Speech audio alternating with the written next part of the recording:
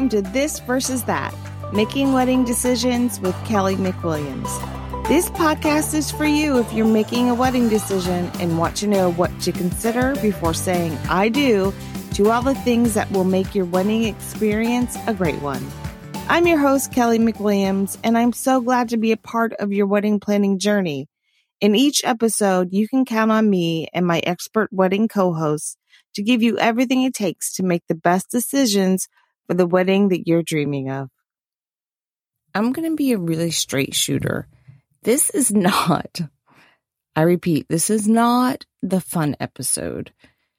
In this episode, Leah and I are going to talk about money, budgets, spending plans, family, friends, budgets, spending, money.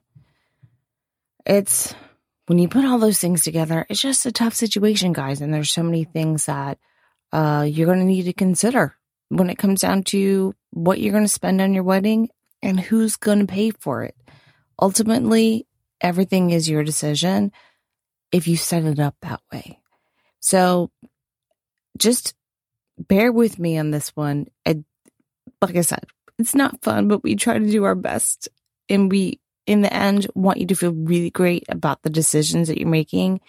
And this one is so key in making sure that all of your planning experience while you're engaged is that way because you've had these chats with your family and contributors in the beginning. So with that said, let me introduce you to Leah Weinberg. She's the owner and creative director of Color Pop Events, a New York City-based wedding planning company that lives in the logistics, providing an unmatched focus on event details for clients. Celebrating 7 years of business, Leah continues to leverage the organization skills, calm communication style, and ability to multitask she initially developed as a commercial real estate lawyer in her previous career. Her colorful work and party planning tips have been published online and in print with Vogue, The New York Times, People, CNBC, Bravo, Martha Stewart, and The Knot, among others. Recently, Leah has been recognized as a 20 on the Rise winner by Honeybook and the Rising Tide Society, one of the 25 young event pros to watch by Special Events Magazine, and one of Biz Bash's top 500 event pros in the U.S. A 2021 wedding pro educator with The Knot and Wedding Wire, Leah travels throughout the country sharing insight with her peers regionally, as well as at national conferences such as Alt Summit, NACE Experience, and the special event. With that being said, grab some popcorn and some champagne and a Tylenol as I go through this chat about contributors, financial contributors, and your contributions, all this money stuff. But we gotta talk about it, guys. Okay, let's jump into this chat with my friend Leah.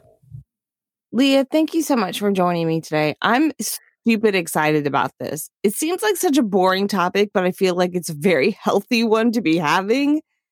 Very important topic to have. And thank you so much for having me. I'm super excited to be here. Absolutely. Absolutely.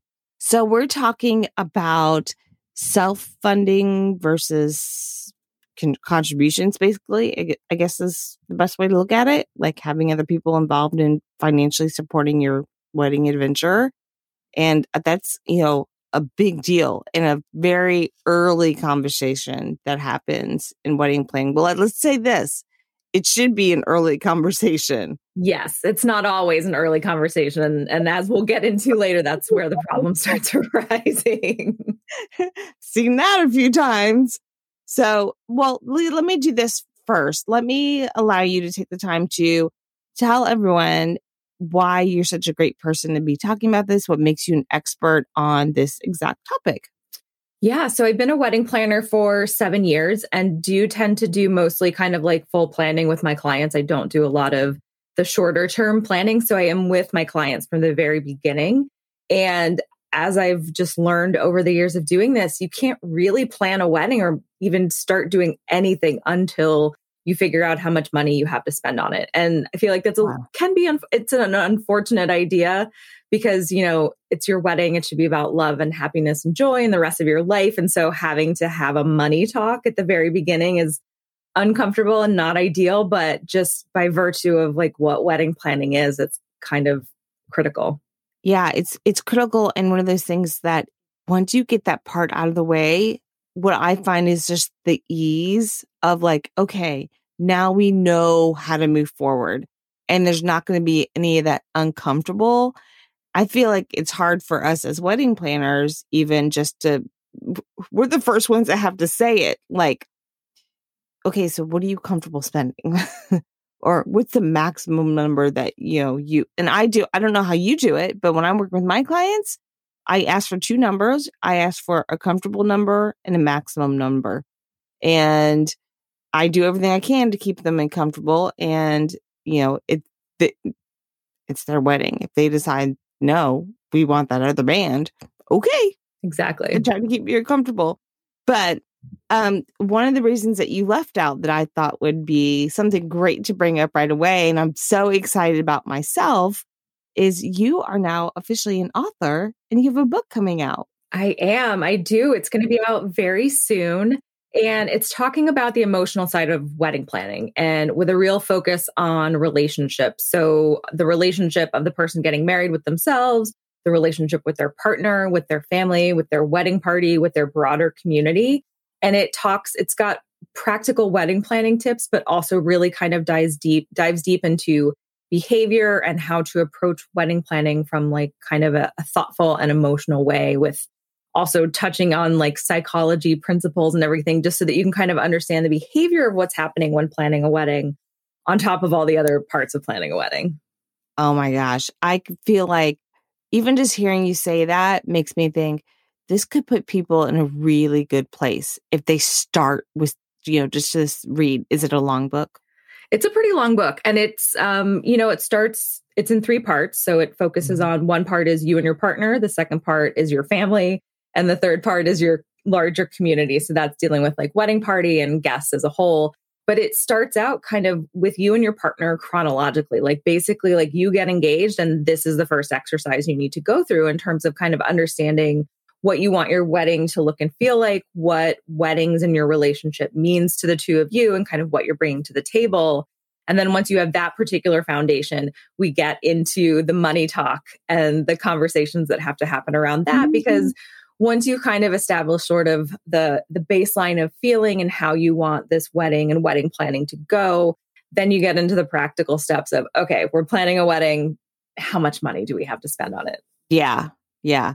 Okay. Well, let's go ahead and hit it up. Let's talk money, lady.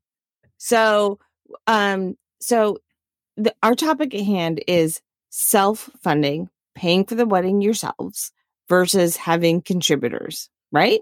Yep. If we were going to tackle one first, which one would you like to do? I like to leave it up to my co-host. Let's start with self-funding. Okay. I think that's a little, it's a bit easier it's a bit easier entry into this discussion. It really is. It really is.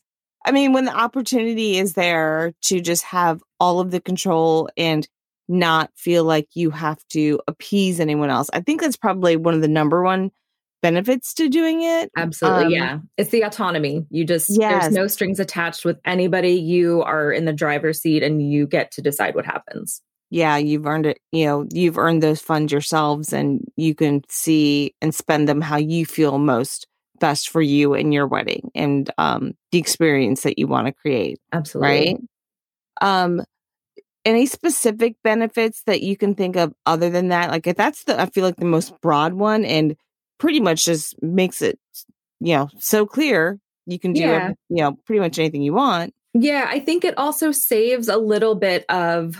It can save those uncomfortable and difficult conversations of having to approach other folks about contributing to the wedding and what those amounts are going to be. So there's the autonomy of just being able to do what you want, make decisions, not necessarily have to run decisions by other people because they are financially invested in the wedding.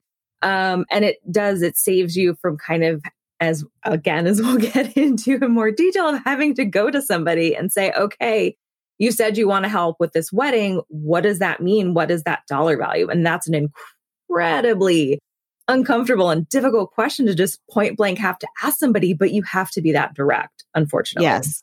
Yes.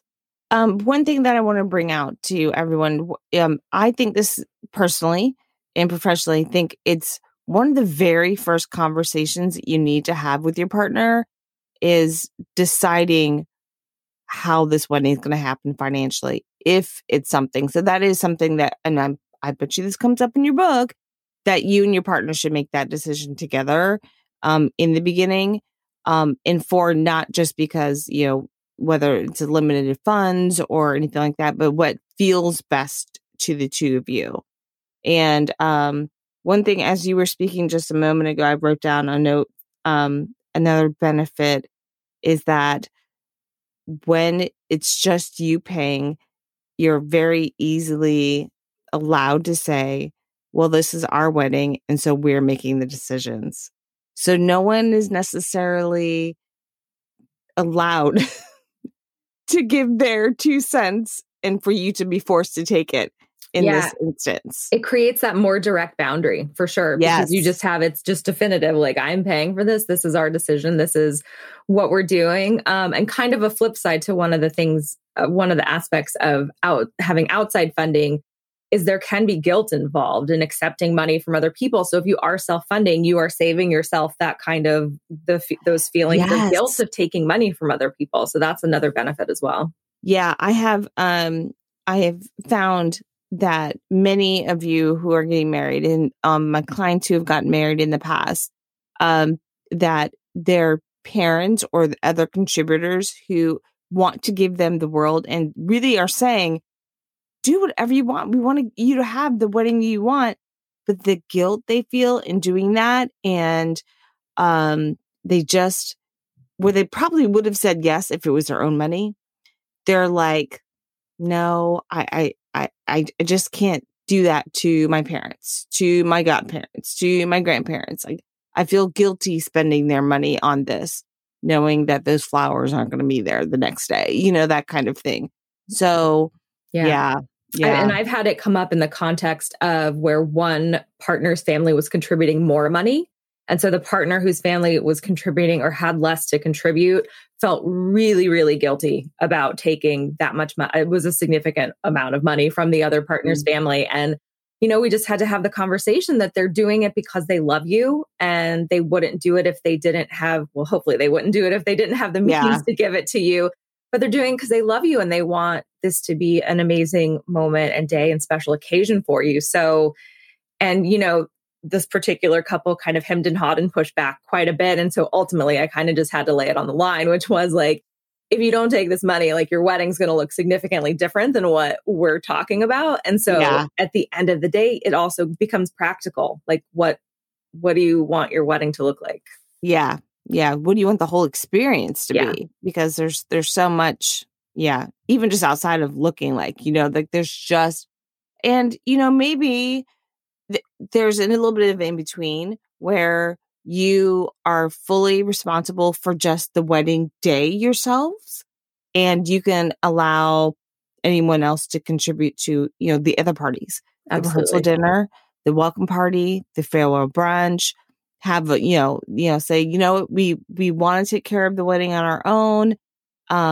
You are more than welcome to host a engagement party for us, host a brunch. There's, you have that option to allow other people who really do want to contribute to do that, but maybe not necessarily for the wedding. Yep. So that's a nice compromise, right? Absolutely. Negatives to doing it just on your own. I mean, obviously the big one is a different amount of funding that you have. So presumably if you're being approached by any outside contributors who want to give you money, that is going to increase your overall budget. And so if you are self-funding on your own, then those funds can be limited. Actually, so I listened to the episode you had with Kimberly from Hitched Events talking about the length of engagements. Yes. And this relates to that in terms of, because she had said that she and her partner had a pretty long engagement because they were self-funding. And so they were saving money. So a potential downside to self-funding is that if you are committed to it and need to save up money for it, you're going to be engaged for a lot longer. Yeah, that could very well be the case. So, and that's such a good point. I'm so glad that you brought that episode up. And thank you, by the way, for listening. Of course. That is wonderful. I really do. Not everyone can see this, but I'm smiling because I just like to hear that people actually listening to the episodes. So I appreciate that, Leah. Yeah. That is one thing to consider is that, when you get engaged, maybe you didn't know you were going to get engaged right then and there. Maybe it was kind of a surprise, or, maybe it wasn't, but that's something that you can and should take into consideration from that point on. Like when you sit down to have that talk right at the beginning, look at the number that you have. Find your comfortable number first and decide, okay, this is the number we have now. And if we waited and did a longer engagement at 1.5 years, we can maybe double this. And here's the plan to make that happen. We're each going to put away $100 a week or, to make this happen. Or you can say, you know what, we don't want to wait to get married. This is what we have right now. And we're going to be comfortable with it. It's, let's do it this way. Right? Yep. And then even after that, a great option is continue to save and have that bigger party later on in life. A vow renewal at 1 year, 5 year, 10 year, like yes. have whatever you can afford at this point in your life. And then later on, if it's important to you, save those funds and have like the bigger celebration at that point. I can totally be down with that. Especially for people who are, do you find this as a planner as well? That many people who reach out to you are in the process of all the things, getting married, buying a home, having a baby, moving across the country, starting a new career. I just graduated from grad school just took the bar, like all the things at once. Yeah. So, maybe you want to like skirt the wedding in front of it or hold off through all of it. So yeah. There's so many things in place. It's funny. I bring that up in my book in the context of a story because I had one bride who planning a wedding, moving, and I think they had kids or she had was going to have stepkids when she got married, and then also was changing jobs, and she ended up with shingles during the wedding planning process. Oh, good Lord. Yes. Oh. Yeah. So not always the best idea. No. So yeah. But okay, we're getting sidetracked a little. But the thing is, though, they all weave. Yes, I mean, they really do. They all weave. Okay, so should we talk then about having contributors and the good, bad, and ugly of that? Yes, because I think people need to go into that conversation understanding what can possibly come along with it. So. Yeah. I mean, obviously the pro is that you are potentially getting more money to spend on the wedding than if you funded it yourself. But then there's also the fact that like that money is not coming out of your pocket, which is nice because then whatever you have in, savings, whatever you can spend on something like house, starting a family, elsewhere. So, the biggest kind of tangible thing pro to having outside contributions is just having a bigger budget for the wedding. Yeah. So if there's like this dream wedding that you're having now, maybe it's actually more feasible for you to do it. You have less limitations or restrictions. If you always wanted that big band, but if on your own you were having the DJ budget, now you can have your big band, perhaps, let's talk about before we get into some other of the benefits and cons, let's talk about some of the ways that people can contribute if they're going to be contributors.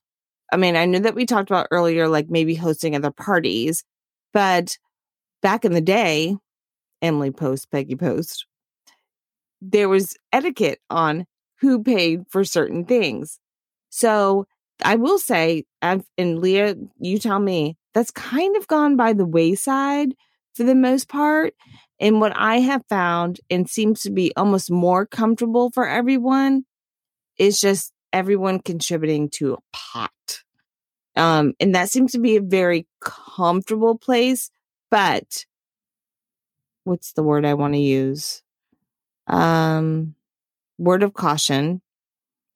When there's a pot, there's so many cooks in the kitchen. And because they haven't contributed to a specific thing, everybody feels like they have a point to be a vote in every single part. Kind of like an equal, they feel like they have an equal say in everything. In everything. Lots of cooks in the kitchen when there's just one contribution pot. When everyone throws all their dollars in, they're all mixed together. It's kind of like the sand ceremony. Everyone pours the sand in, the money, and it's all mixed together. You can't tell where it all came from or what it's attributed to. And that's how, things like Emily Post and Peggy Post came to be, was that so you wouldn't have that problem. Right. It was the groom's family who were to pay for, I think, the bar and the band, I believe. Yep, sounds the music. right. Mm-hmm. Yeah. And everything else was on the bride's family. And also in this day and age, we don't just have brides and grooms. Exactly. We've got 2 grooms, we've got 2 brides. So, I mean, it's a different world now. So it is. Yeah, that may very not outdated. necessarily, very outdated in that sense. But so I, from my perspective, just deciding that from the beginning could be also like another thing that you need to consider if you are going to be having multiple people contribute to the big pot. Yeah, So yes, absolutely. Those etiquette rules I feel like are long gone out the window. It's funny, I'll still hear people reference them. I definitely hear it. Yeah. And even too, kind of like in the context of 2 grooms, have brought up the fact like, oh, we know that traditionally like the groom's parents pay for the bar, but what do we do? It's so, and it makes people feel so awkward having to have those like just very dated rules. But anyway, I feel like you and I right now, we can set the new rules.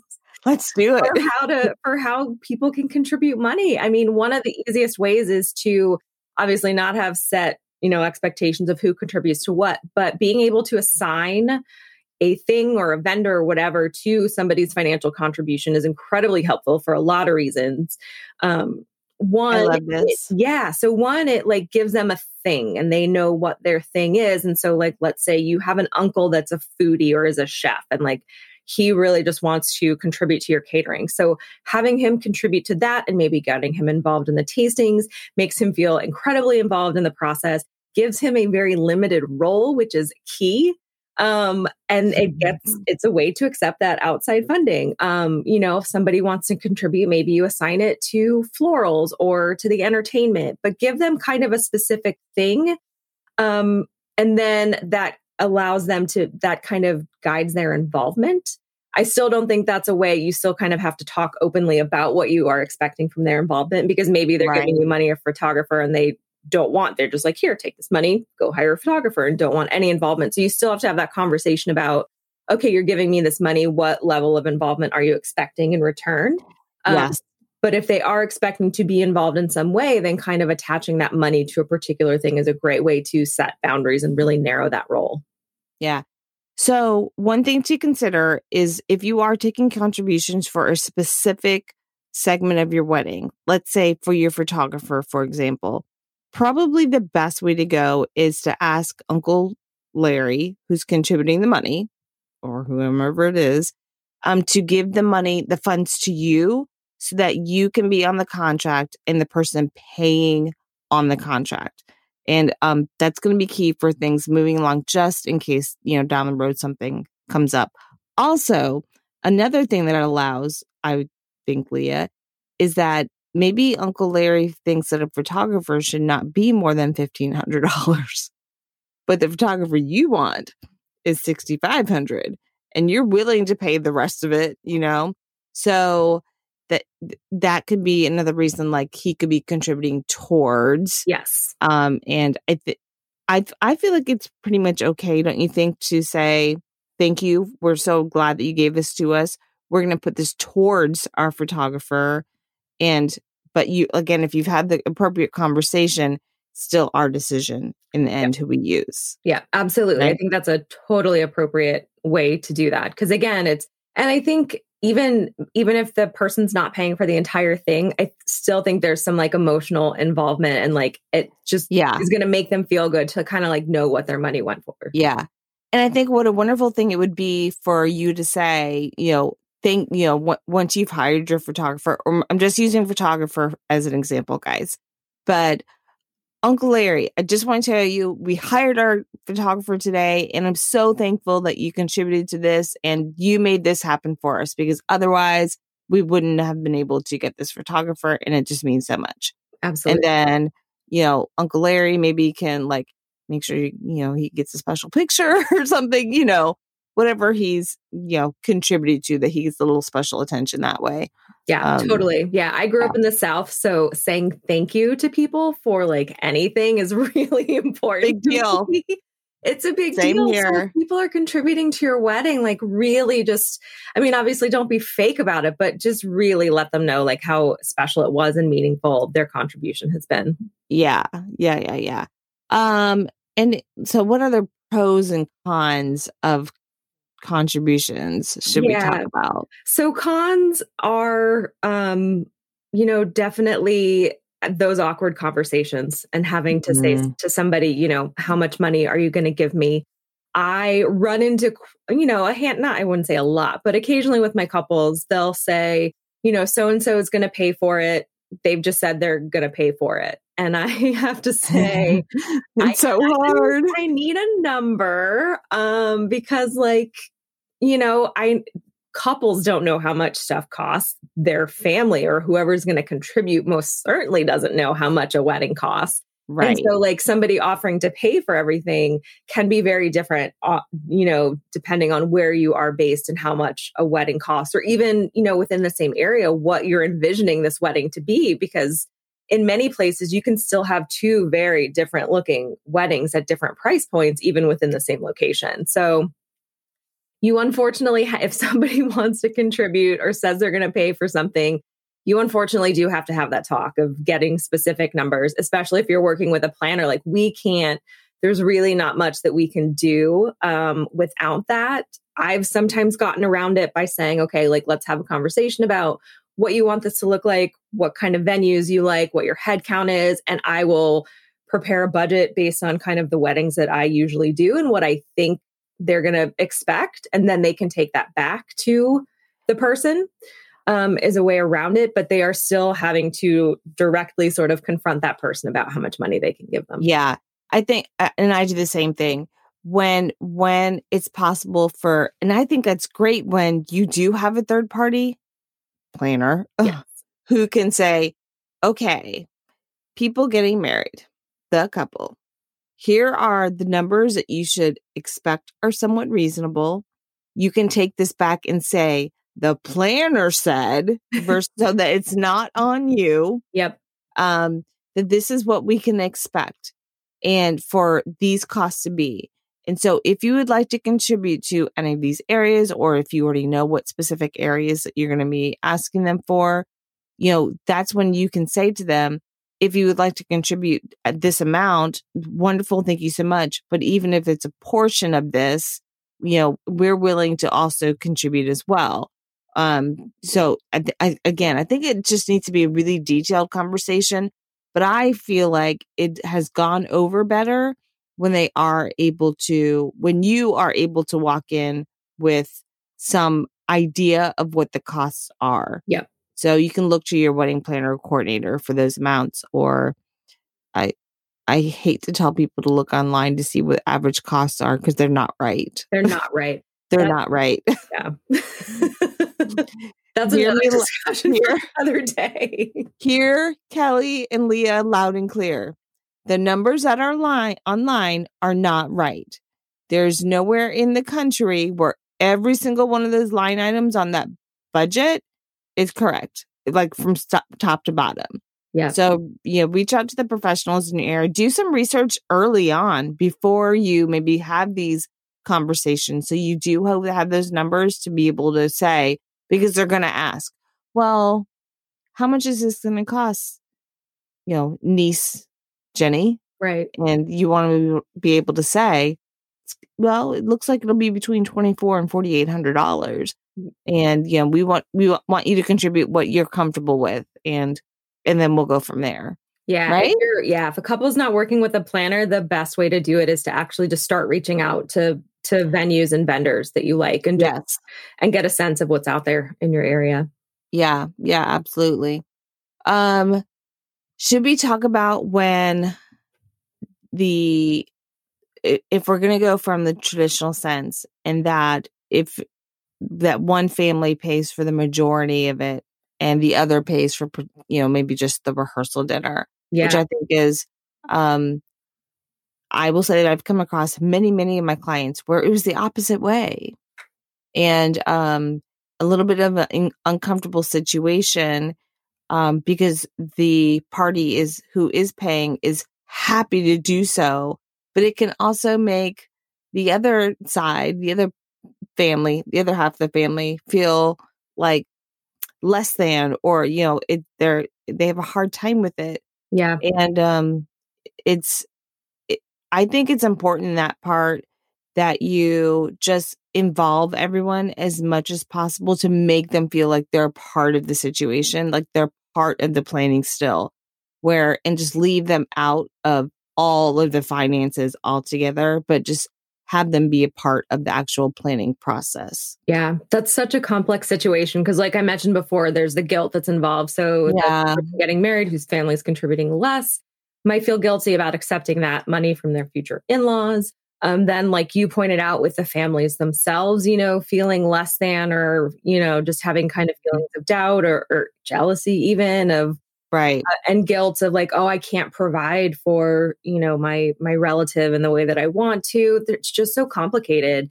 And then another situation that came up recently that I hadn't thought of really before, with my friend who had gotten married, was telling me the story about like when the guest lists of each families are uneven. So like dun, dun, dun. If one's a big family and one's very tiny, and then you can sometimes get into like this very nerdy math game of like paying for like contributing percentages based on your percentage of the guest list and all that.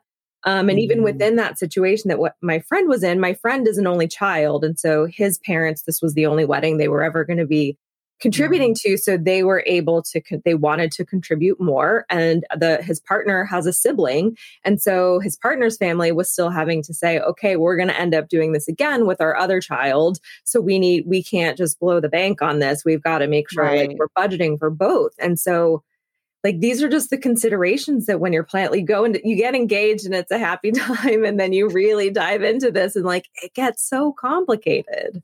It is. But let's reassure everyone right now that once you get past this part, I promise, Lee and I promise, it gets so much easier and so much more fun.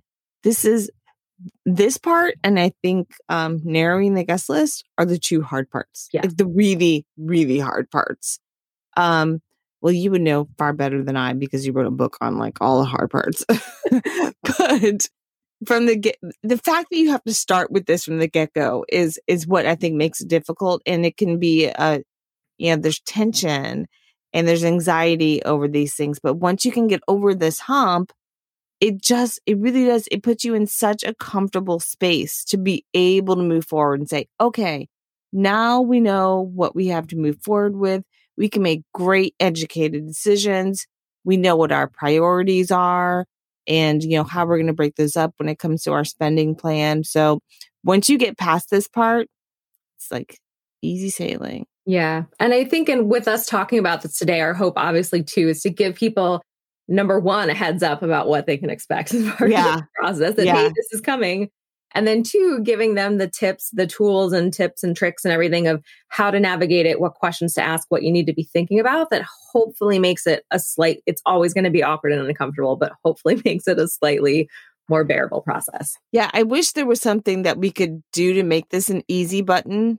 This is not an easy button situation, but we're here to tell you, you will make it through this part. And by just, when it comes down to it, great communication and being gracious is the way to go with this. 100%. And the more you talk about, and also just like anything else is hard in the world or difficult in life, the more you talk about things, the more freely you talking about things, the easier it becomes to, to bring the topics up. Even like once you get to this part and you've made these decisions, let me tell you how easy it is to go into your florist and say, I have this much money to use. I want you to make the most of it and be comfortable saying, this is what my budget is. It gets so easy at that point. Wouldn't you agree, Leah? For sure. Because one of the things I tell my couples to remember is that we made this budget at the beginning of the process before you entered into the more like fun, exciting, exciting emotional part. And so you were very level-headed. We were very thoughtful about how we put this budget together. So when you go to your florist meeting and they're talking about like a disco ball installation with greenery on the ceiling, you have this as your like North Star guiding post to say, I can't afford that. Like, yes, this is very exciting and it sounds great and it's so tempting, but I made this budget we spent time and we were thoughtful about how we did this budget and we need to stick to it. So sorry. And that your vendors will also appreciate it because they're not going to do work 3 times over. They're not going to offer you the world that you could not be, because they don't want you to be disappointed either. So I know we're getting a little off topic here, but it's helpful. It's all helpful. It's helpful. It's all helpful in the end. So, but going from that practice run, the hardest run, it's like you ran the marathon first, and now you're just going to do these quick little sprints with all your vendors moving down the line. So, yeah. Is there anything else that you think that we need to touch on for this?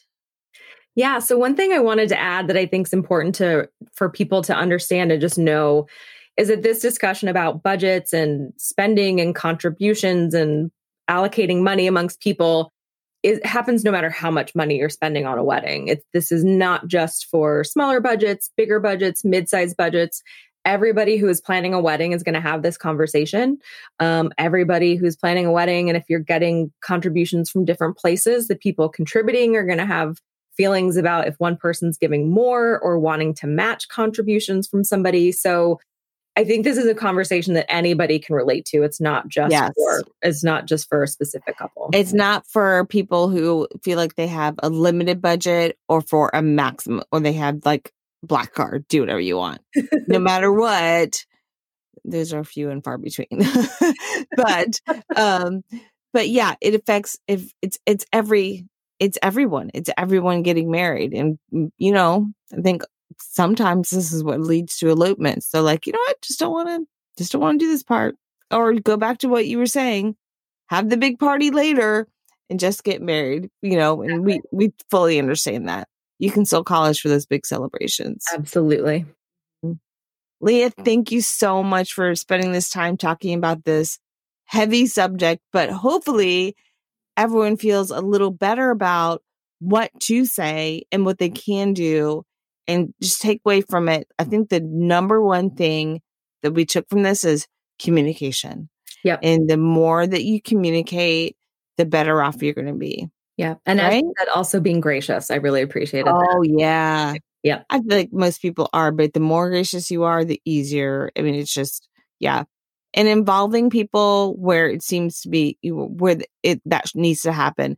Oh, and one other thing that we talked about was boundaries. Yes. Setting those, talking about those boundaries from the beginning. Like, okay, maybe you decide that everyone's going to contribute, but nobody is going to have choice. Can we be okay with that? Is everyone down with that? Can we sign a contract saying? And if they're not comfortable, I'm telling you now, don't take their money. Yeah. Oh yeah. It's so true.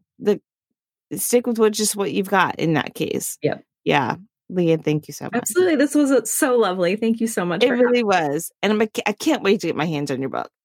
Yay. And to share it with people. It's going to be good. Okay. Bye. I'm so glad to be able to share my wedding experiences and expertise with you, and that my co-hosts are so giving of theirs. We truly do want you to have the best time at your wedding, and our hope is that this podcast is helping you to make your engagement time while planning your wedding that much easier. May I ask a favor of you if this is the case? Would you just take a moment to leave a review of this podcast on your listening platform?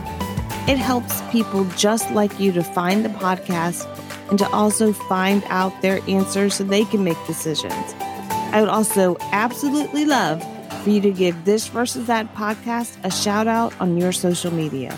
You can find us at This Versus That Wedding Podcast on Instagram. And if you would like me to help you with a specific question, a wedding decision, please by all means ask. Send me a DM. I would love to hear from you. And maybe, just maybe even have you as a wedding guest on a future episode. How fun. Here's to another great wedding.